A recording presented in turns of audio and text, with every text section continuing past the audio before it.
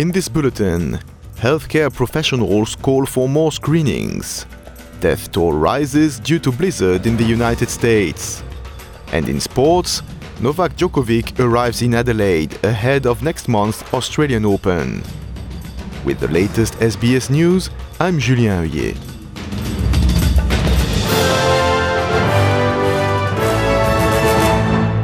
Healthcare professionals are calling on Australians to make time for appointments and health screenings. A national women's health survey from Gin Hales showed 4 in 10 women who participated thought their health had deteriorated during the pandemic. Dr. Tessa King from Gin Hales says checks are important for detecting problems such as diabetes and heart disease. In terms of screening, it's generally done for very common diseases like cardiovascular disease, which causes around a third of all deaths and is a big cause of disability in Australia.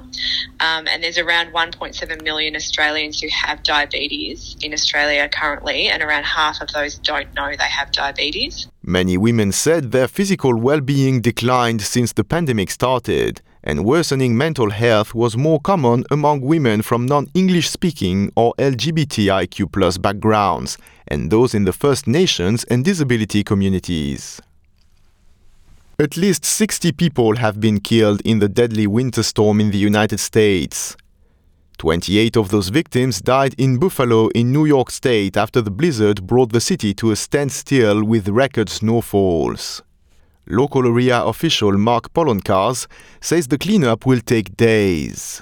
The blizzard conditions, of course, are gone, but we're going to be responding in some ways to this blizzard for still a number of days as they continue to open up the city of Buffalo. I want to thank you, everyone, for the work that you've done. A Jetstar flight from Bali has been forced to return to Melbourne because the airline failed to get approval to use a different aircraft that carries a larger number of passengers. Jetstar decided to use a larger Boeing 787 for the flight, but was denied approval to land because the aircraft swap had not been approved by the local regulator in Indonesia. The plane was turned back after more than 4 hours into the trip. Jetstar has described the incident as miscommunication and has apologized to the passengers for the inconvenience. It says it provided passengers with hotel rooms and meal vouchers and worked to get them to Bali on flights today. Emergency authorities are warning people to stay safe in the water after 2 teenagers died in a boat accident in northern New South Wales. Steve Pearce from Surf Life Saving New South Wales is warning those considering swimming in rivers and dams to be sure of their own capability. Mr. Pearce grew up in Tamworth and spoke of the loss of 2 teenagers in a boating accident in the northern New South Wales town on Tuesday.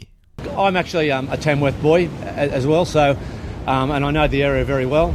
So it is a really tragic instance, and I can just imagine, what the boys were doing out there, and a lot of the country lads do get out on the dams and the rivers as well with their skiing.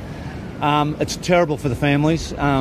It's a ripple effect that's now will reverberate right throughout all families and the community in itself. And even though we stand here on the coast, our Surf Life Saving's thoughts and hearts do go out to those parents, to those children that were involved. A woman has been left with life-threatening injuries after she suffered major burns during a dispute outside a property in Melbourne.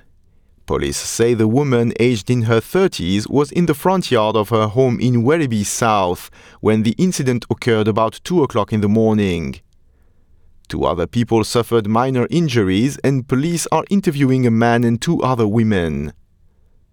And to sport, Novak Djokovic is back in Australia and preparing to play in Sunday's Adelaide International, ahead of his bid for a 10th men's single title at the Australian Open. The 35-year-old was deported ahead of this year's tournament after he arrived in Australia without being vaccinated against COVID-19. With Australia ending that requirement for international arrivals, Djokovic was able to get a visa to come to Australia. Senior editor of Racket magazine Ben Rothenberg says Djokovic still faces hurdles when it comes to major tournaments in the United States. I think he sees for himself as seeing this 2023 season and this ruling in his favor in Australia as a step in the right direction. Not everything is resolved yet. The U.S. still has its requirement for vaccination for foreign entries into the country as of now. So as of now, his playing in Indian Wells in Miami is a little bit uncertain. That could change. And in the meantime, he's just happy to be in Australia and have a shot at yet another title there. It's been his happiest hunting ground of all. I am Julien Heuillet. This is SBS News.